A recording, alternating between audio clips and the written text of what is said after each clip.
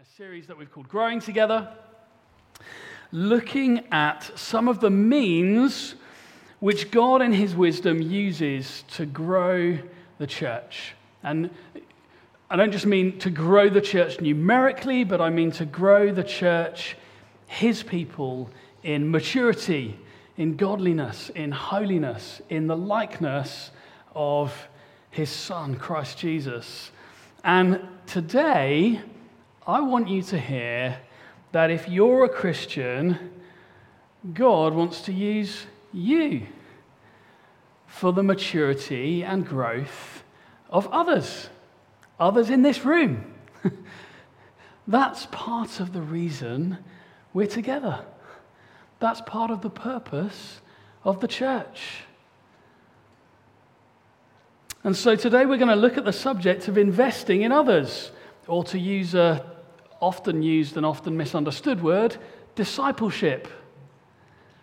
We're looking at discipleship today because you see, if you hadn't noticed, and I'm guessing you probably have, but if you haven't noticed, you don't live in isolation. Your life, your words, your actions, your choices of how you spend your time and your money have an impact on those around you. Don't they? They do. Far more so than we often actually want to think about. Just a silly thing like what coffee you buy has an impact on a huge number of people, actually, if you follow it through. And if you're interested about that, I'm sure Johnny can tell you. I learned lots about how fair trade in the coffee industry really doesn't mean much at all this week. But anyway, we don't live in isolation. And if you're a Christian, your relationship with God doesn't stop with you because you don't live in isolation. In fact, it is supposed to overflow and impact those around you. And that has always been the case. We see it from the word go in Scripture. And so we're going to do like super quick biblical overview of some of those moments where we get to see that actually our lives were always supposed to have an impact on those around us. And then we're going to start to look at what that might look like for us. You see, right in the beginning in Genesis, when God created Adam and Eve, he created mankind in his image, and he commissioned Adam and Eve to do something. He commissioned them to fill the earth with more image bearers, to be fruitful and multiply, to reproduce more who would bear God's image in the earth. In Genesis 12, when God called Abraham, he said to him, "I will bless you, and you will be a blessing. Others will be blessed through you." In Jeremiah 29, God tells his people to build houses, settle down, get married, have children, increase in number, and seek the peace and prosperity of the city. In other words, God instructs them to live for the good of the city and the glory of God. There's supposed to be a positive impact from their lives that moves out into those around them. When Jesus called his first followers, we read in Matthew 4 or Mark 1, he set the tone right from the word go. He called them and he said, "Follow me and I'll make you fishers of men." It wasn't simply follow me and we'll have a nice time together, like follow me and we'll have a cozy huddle. He said, follow me and I'm going to show you how to call others to follow me, who will call others to follow me, who will call others to follow me. Make disciples. When he commissioned his disciples after the resurrection in Matthew 28, he said, "Go and make disciples." It's almost a restating of God's first commissioning to Adam and Eve. See, in the garden, God said to them, "Fill the earth, multiply." Like, fill the earth with my image bearers. And then God says, or Christ says to his people, "Go and make disciples." It's almost a repeat of the command. It's fill the earth with my image bearers. Fill the earth with those who will reflect my glory and worship me. There's an expected overflow. and an intentional pouring out that's supposed to happen into others' lives, to bless others, to bring them to God, and to help them to come to maturity in God. And we could keep going on through the Bible. I mean, we could open the Old Testament almost anywhere and find this dynamic at work. We could open the New Testament almost anywhere and see this at work in the life of Christ or in the life of the early church. You know, you see in the early church, all the way through, they were so committed to each other's growth and development. They cared for one another. They saw that one another's needs were met. But there was also an outward-reaching dynamic. It didn't just stop in the people of God, in the household of God. Paul was able to say to the church in Corinth about his own life, 1 Corinthians 11, he said, "Follow my example as I follow the example of Christ," or imitate me as I imitate Christ. God doesn't save you in isolation. Your relationship with him is not in a vacuum. It's worked out in the context of community, the local church. He saves us into the church. And he doesn't grow us in isolation either. He grows us together in community. He uses others to help you grow, and he wants to use you to help others grow. Guys, it's really important that we get this. Okay, I need you, and you need me. That's why we're together as a church family. There are people here for you to imitate as they imitate Christ. And there are people here who will imitate you in ways as you imitate Christ. There's always an overflow. Whether you like it or not, our lives have an impact on those around us. Consciously or not, we're investing in others' lives, positively or negatively. The question I want us to consider in this subject is, what are we investing? In what way are we pouring out into the lives of others for their good and for God's glory? I find it a challenge that Paul was able to say, "Follow me as I follow Christ."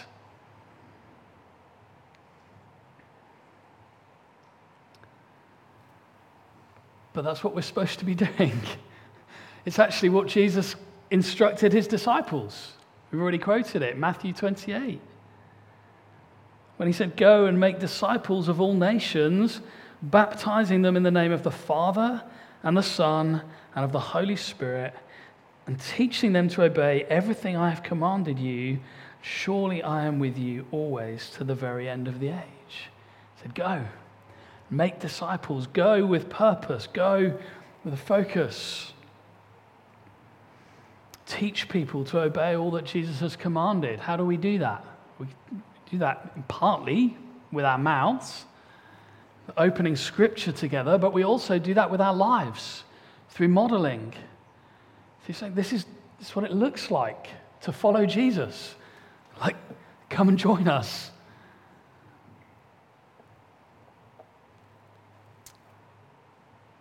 How do we do it? What does it look like practically? Well, I guess firstly, we need to understand what being a disciple means. If we're going to make disciples, don't we? Is that fair? I know lots of you will know this, but ultimately, being a disciple of someone means growing like them, means becoming like them, means being conformed more and more into their likeness. You could disciple people in all kinds of ways. But we as Christians are supposed to grow more like Jesus and encourage others to do the same. So how do we do that? How do we grow more like Jesus? Well, that's some of what this series is about, but one of the things I wanted to say was this. We grow like him by getting to know him. We get to know him as he's revealed himself in Scripture. So we read the Bible. Listen to the Bible. There's some great, if you struggle with reading, there are some really great audio versions of the Bible that you can listen to. There's loads of apps out there. Like my favorite is one called Dwell. I particularly like Dwell because you can choose the voices, and there are some really cool voices on there. My favorite's Felix. Sorry, Victoria's smiling because her favorite's Felix as well. We've had this conversation before. Dwell's a great audio Bible. It's well worth it. It does cost a little bit of money, but actually if you struggle to read, and I know some people do, that's okay. Listen to it. You know, most of the early church didn't read either.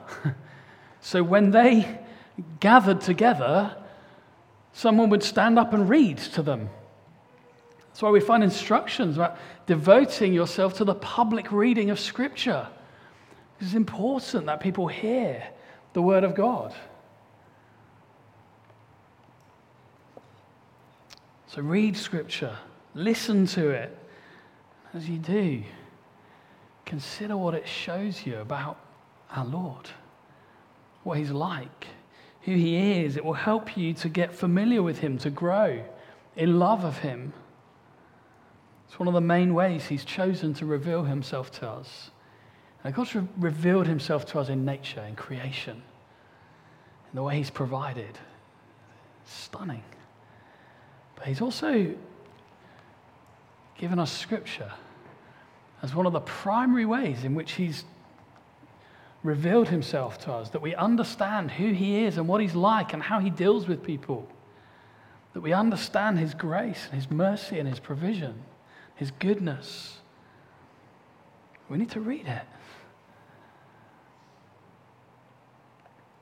That's one way which we get to know him, that we might grow in his likeness.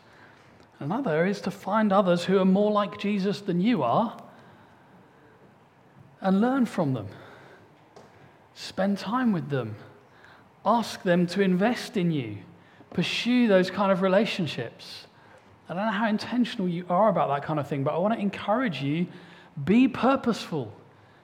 Like if you see someone who there's an aspect of their lives that you think is particularly Christ-like and godly, that as you read Scripture and you see the person and work of Jesus there, you think, wow, I want to be more like that. And you see someone in the church who's more mature in that area than you are, get alongside them. Ask them to help you. Ask them to speak into your life. Ask them to pray with you. Pursue those kind of relationships. And also consider who you could do that for too. Consciously invest in others. Encourage them to grow more like Jesus. Okay, practically, how do we do that? How do we go about it? Like, do we have to set up a weekly meeting? Do we give people something to read? And then, you could. That's a way, and sometimes that can be a really helpful thing. But I want to suggest we look at how Jesus modeled this, because we're wanting to grow more like him, right?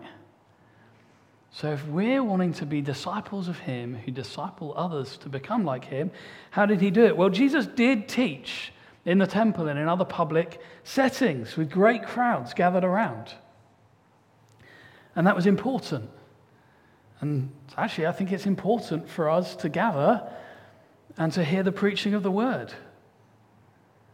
But that was only one way in which Jesus invested in people's lives and taught people, discipled them. See, Jesus actually shared his life with those around him. If you've ever spent any time reading the Gospels, you will notice that Jesus spent an awful lot of time with his disciples.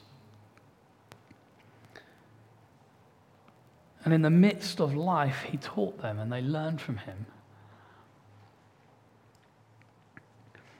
I think there's a lot we can learn from that. I've used this illustration before, but imagine if in trying to parent my children, we got together for 45 minutes or so once a week. And I said to them, guys, this is everything you need to know about this week. These are all the things, and this is what it looks like to grow in maturity as children this week. This is everything you need to know. And then I was like, cool, see you next week. Go do it. And then just ignored them for the rest of the week. And then we got together the next week. I was like, so, how did it go? I've got another 45 minutes of input for you. Like, you would think I was crazy to try and parent my children like that. And it would be crazy. I would be neglectful, actually, as a parent. And they really wouldn't learn what they need to learn about life. But that's not how we parent. And that's not what Jesus did with his disciples. He spent time with them, large amounts of time, sharing life. You see, the truth is you can only keep up a front for so long.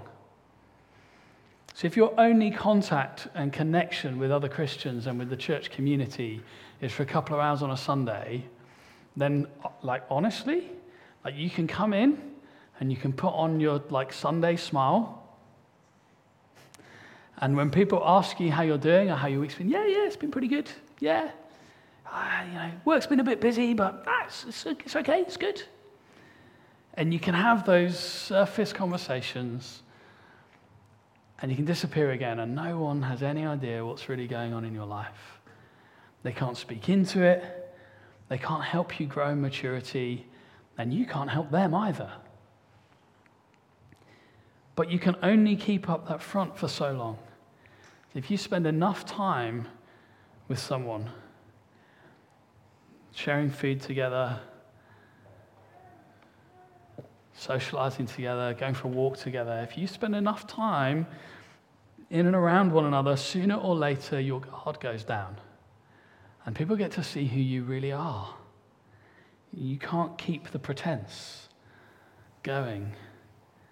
Your words and actions reflect what's really going on inside. Where you're really up to, what you really believe. And then there's opportunity for growth. There's opportunity for them to speak into your life and for you to speak into theirs. Jesus spent this kind of time with his disciples. And as he did, the disciples let their guard down. And they said some real stupid stuff at times. Look, they said some really silly things.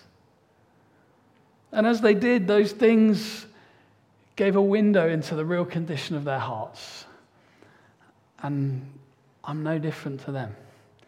Spend enough time with me, enough time around my family, you're going to hear me say some stuff that I regret, but that will tell you the real condition of my heart and where I need Christ and where I need to grow. And as they did, Jesus took the opportunity to teach them and to help them grow. We could look at some examples in Luke 9, verse 46 through 48. An argument started amongst the disciples. So they're walking along the road somewhere, and as they are, an argument kicks off between some of the disciples as to which of them would be the greatest. Jesus, knowing their thoughts, took a little child and made him stand beside him. Then he said to them, "Whoever welcomes this little child in my name welcomes me. And whoever welcomes me welcomes the one who sent me, for it is the one who is least among you all who is the greatest."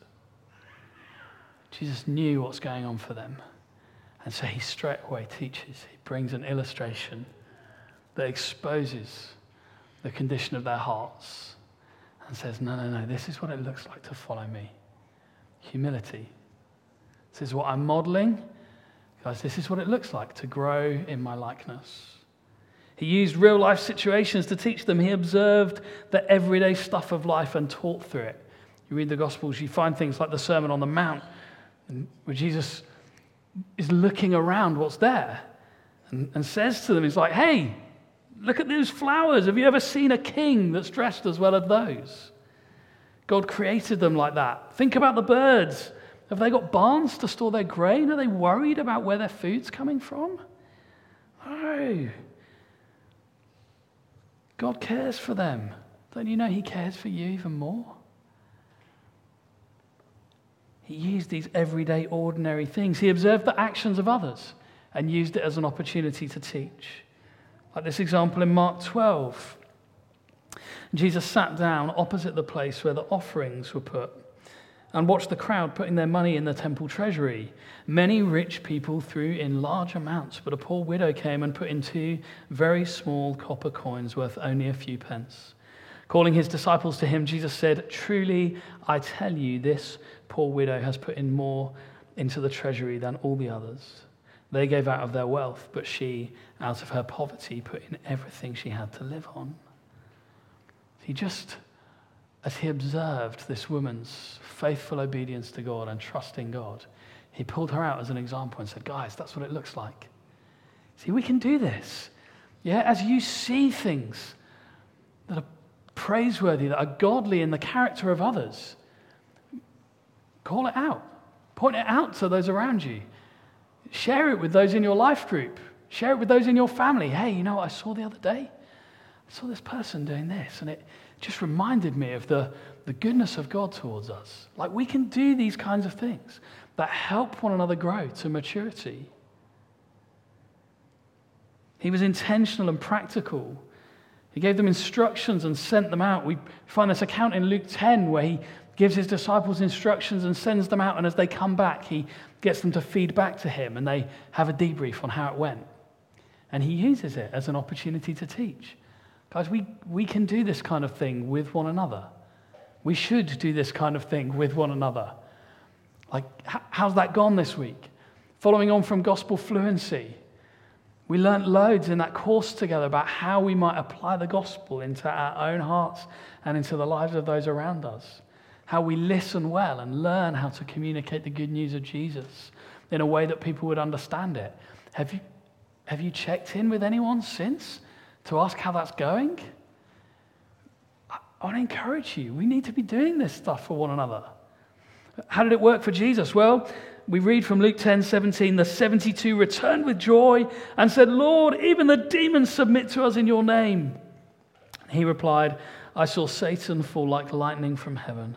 I've given you authority to trample on snakes and scorpions and to overcome all the power of the enemy. Nothing will harm you. However, do not rejoice that the spirits submit to you, but rejoice that your names are written in heaven." See, Jesus affirms them in what they've done. It's great. Like, the devil's defeated. You've got authority to do these things. But he teaches them, don't rejoice that the demons submit to you. Rejoice that you're saved. Get your focus in the right place. They were with Jesus in the flesh, and they were finding their joy in something other than the hope that they have in him. Jesus lovingly taught them in that moment, said, find your joy in me, not in your accomplishments. Guys, we can do this kind of stuff for one another. I don't know about you, but I find it so easy to find my joy in accomplishments or success. What I've managed to do, what someone thinks about me. I need brothers and sisters who will speak these kind of words to me and will say, hey, Owen, don't find your joy in ministry success. Don't find your joy in the accomplishments of your children. Don't find your joy in... Remember, find your joy here. Your name's written in heaven. Your salvation's secure because of Jesus. Let that be your anchor. Let that be the source of your joy and your hope. I need you to speak those kind of things to me. And my guess is you need me and you need one another to speak those kinds of truths. Or maybe not. Maybe you've all got this nailed. I don't know. My guess is we need one another in this. Now, I've experienced this kind of stuff, and I'm so grateful that I have. Like a kind of silly example perhaps, but in the year before Jenny and I got married, I lived with a family from church. A bit like, not that either of them are planning on getting married anytime soon, to the best of my knowledge, but a bit like Mitch and AJ are living with us at the moment, I lived with a family from church. And in that year, Tom, the father of the family I was living with, called me out on some areas of particularly of laziness in my life that he could see. So there's loads of stuff that's great, Owen, but in this, you're not honoring God with the gifts he's given you. You're not honoring God with your time, and actually, you're not going to love and serve your wife well when you get married. And he was right. I needed him to speak that into my life. I would not have blessed Jenny well if I had carried that behavior into our marriage. Did it hurt? Yeah. Am I grateful he said it? Yeah. Is Jenny grateful he said it? You bet she is. Guys, we need to be speaking these kinds of things to one another. Parents, you need to be purposeful in doing this with your children. Those of you who have children, they're your first mission field. Your primary focus as parents is the evangelism and discipleship of your children. Look for opportunities to bring the gospel into your parenting. Jenny is amazing at this. I'm learning from her all the time. She's so much better at it than I am. With our children, not letting stuff go and not just focusing on behavior, but getting to the heart with our children, bringing them back to Jesus, pointing them to him. She's much better than I am.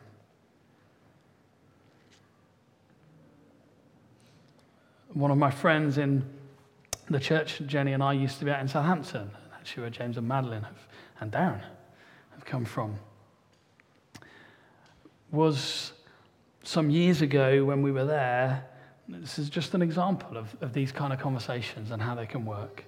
Was getting to a point where he was getting really consumed with work. He was a talented physio. He was a really talented physio. And he had some ambition to be the best he could, which there's nothing wrong with. He wanted to be the absolute top of his game.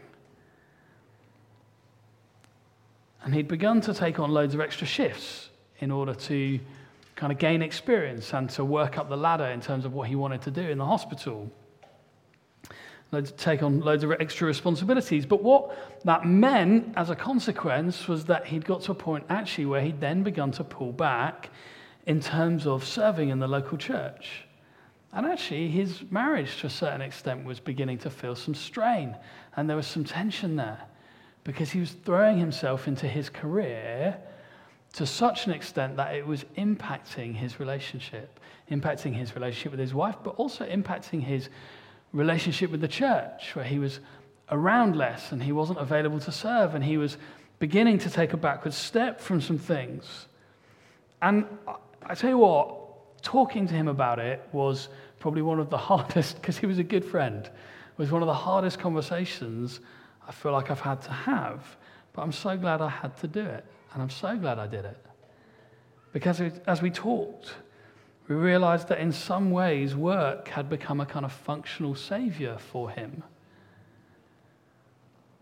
And he needed to revisit his priorities. To trust God again, to provide for him, to find his value in who God said he was, rather than security in his salary or value and status in promotion at the hospital, which he was chasing after. And actually, as we talked about it and as we prayed together, and he responded to that conversation, he made some adjustments. And he pulled back from some of the things that he'd stepped into in terms of his career. And actually, he and his wife talked together and stepped up in terms of what they were doing in serving. Ended up taking on the youth work in the church. And they're doing amazingly as a family. And everybody's journey is different. And in the end, actually, Pete, having thought that he was going to be the best physio going, in the end, actually, ended up stepping out of that world and working for the church, and now he's actually leading a church down in the southwest of England. Was that conversation with him hard? Yes. Was I tempted to duck it? Yes. Am I glad I had it? Yeah, I really am. Do I always respond well in the moment when people have those kind of conversations with me? No. But am I grateful when they do? Yeah. Do I always have those conversations with others? No. Am I always praying for others' growth and maturity? No. I wish I could say yes to both of those. But that's just real, isn't it? And my guess is that those answers are the same for you guys.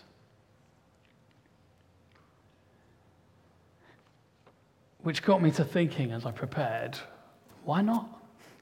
Why don't I always have those conversations? Why am I not constantly praying for others' growth and maturity? What stops me from speaking into others' lives like this? What holds us back from effectively discipling one another in this way in the church? From gospeling one another in this way? Well, there are loads of things that can hold us back from living like this, but I think there's one major one that if we get it straight would deal with the others, actually. And I think it's all about love. And to what extent we love others as we've been loved by Christ. Because I think, for me, and my guess is for lots of us, our temptation can be to prioritize our comfort over someone else's character and growth. Because it's like uncomfortable and difficult to have that conversation. And time-consuming often. To build relationships with people that can bear the weight of those kind of conversations. And so it's kind of more comfortable to step away from that.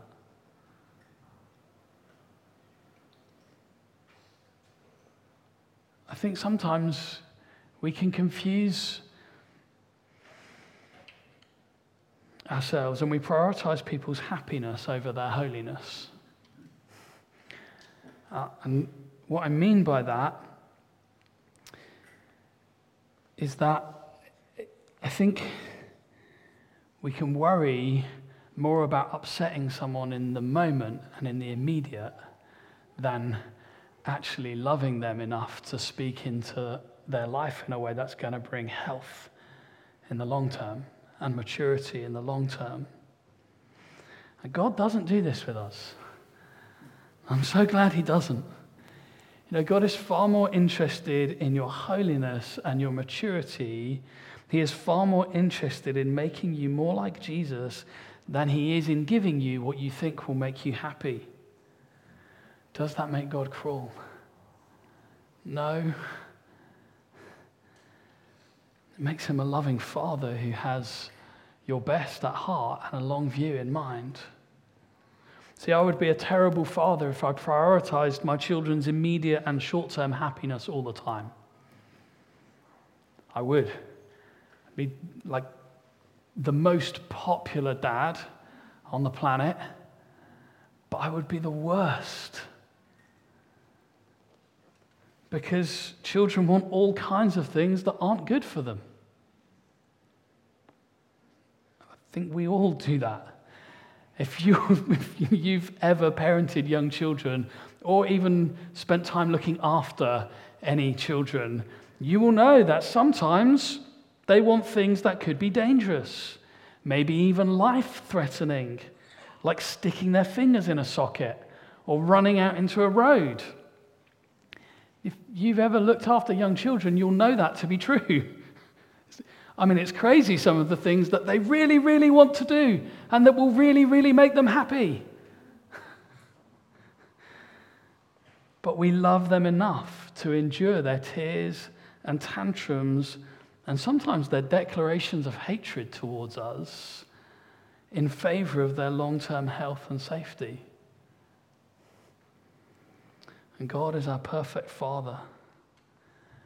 And actually, he loves you enough to endure your tantrums for your long-term health and growth and security. And one of the ways in which he works for our growth is that he puts us in community like this. He puts us in the church. Guys, we need to love one another enough to pray for one another, to practically care for one another, and to disciple one another in the kinds of ways we've been talking about. But how do we grow in that kind of love as a community? Is that like we just kind of, I will love you more? Well, you can't do that, can you? That doesn't work. And if all you hear me say is, you need to love one another more, then you go away feeling like, oh, sheesh, how do I do that? Like it's not that I don't love people, but how do I, I want to do it, but, well, I want to suggest that this is how. We remember how Christ has loved us.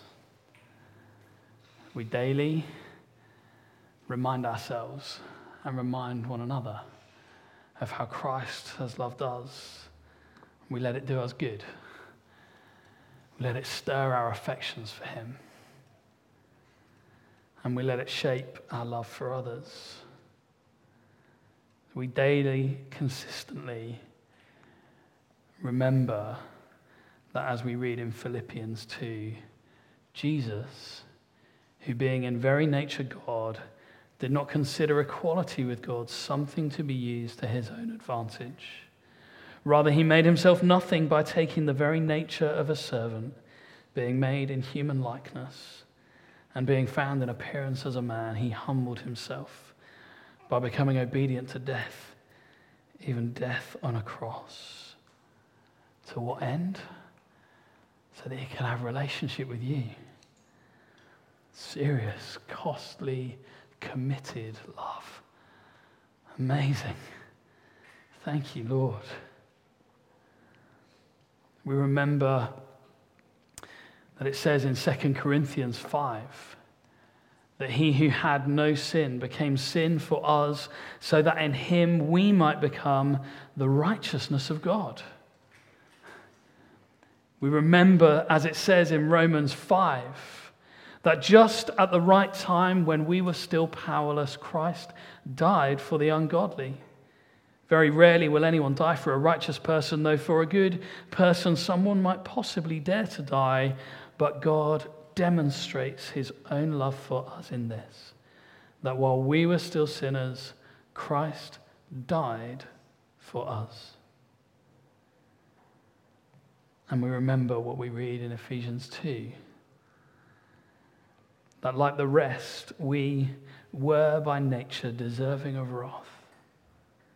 But because of his great love for us, God, who is rich in mercy, made us alive with Christ, even when we were dead in our transgressions. It's by grace you have been saved. And God raised us up with Christ and seated us with him in the heavenly realms in Christ Jesus, in order that in the coming ages he might show the incomparable riches of his grace, expressed in his kindness to us in Christ Jesus. For it is by grace you have been saved, through faith. And this is not from yourselves. It is a gift of God, not by works, so that no one can boast. Amazing love, eh? I want to pray for us, and then we're going to come back to worship and share communion. But Lord,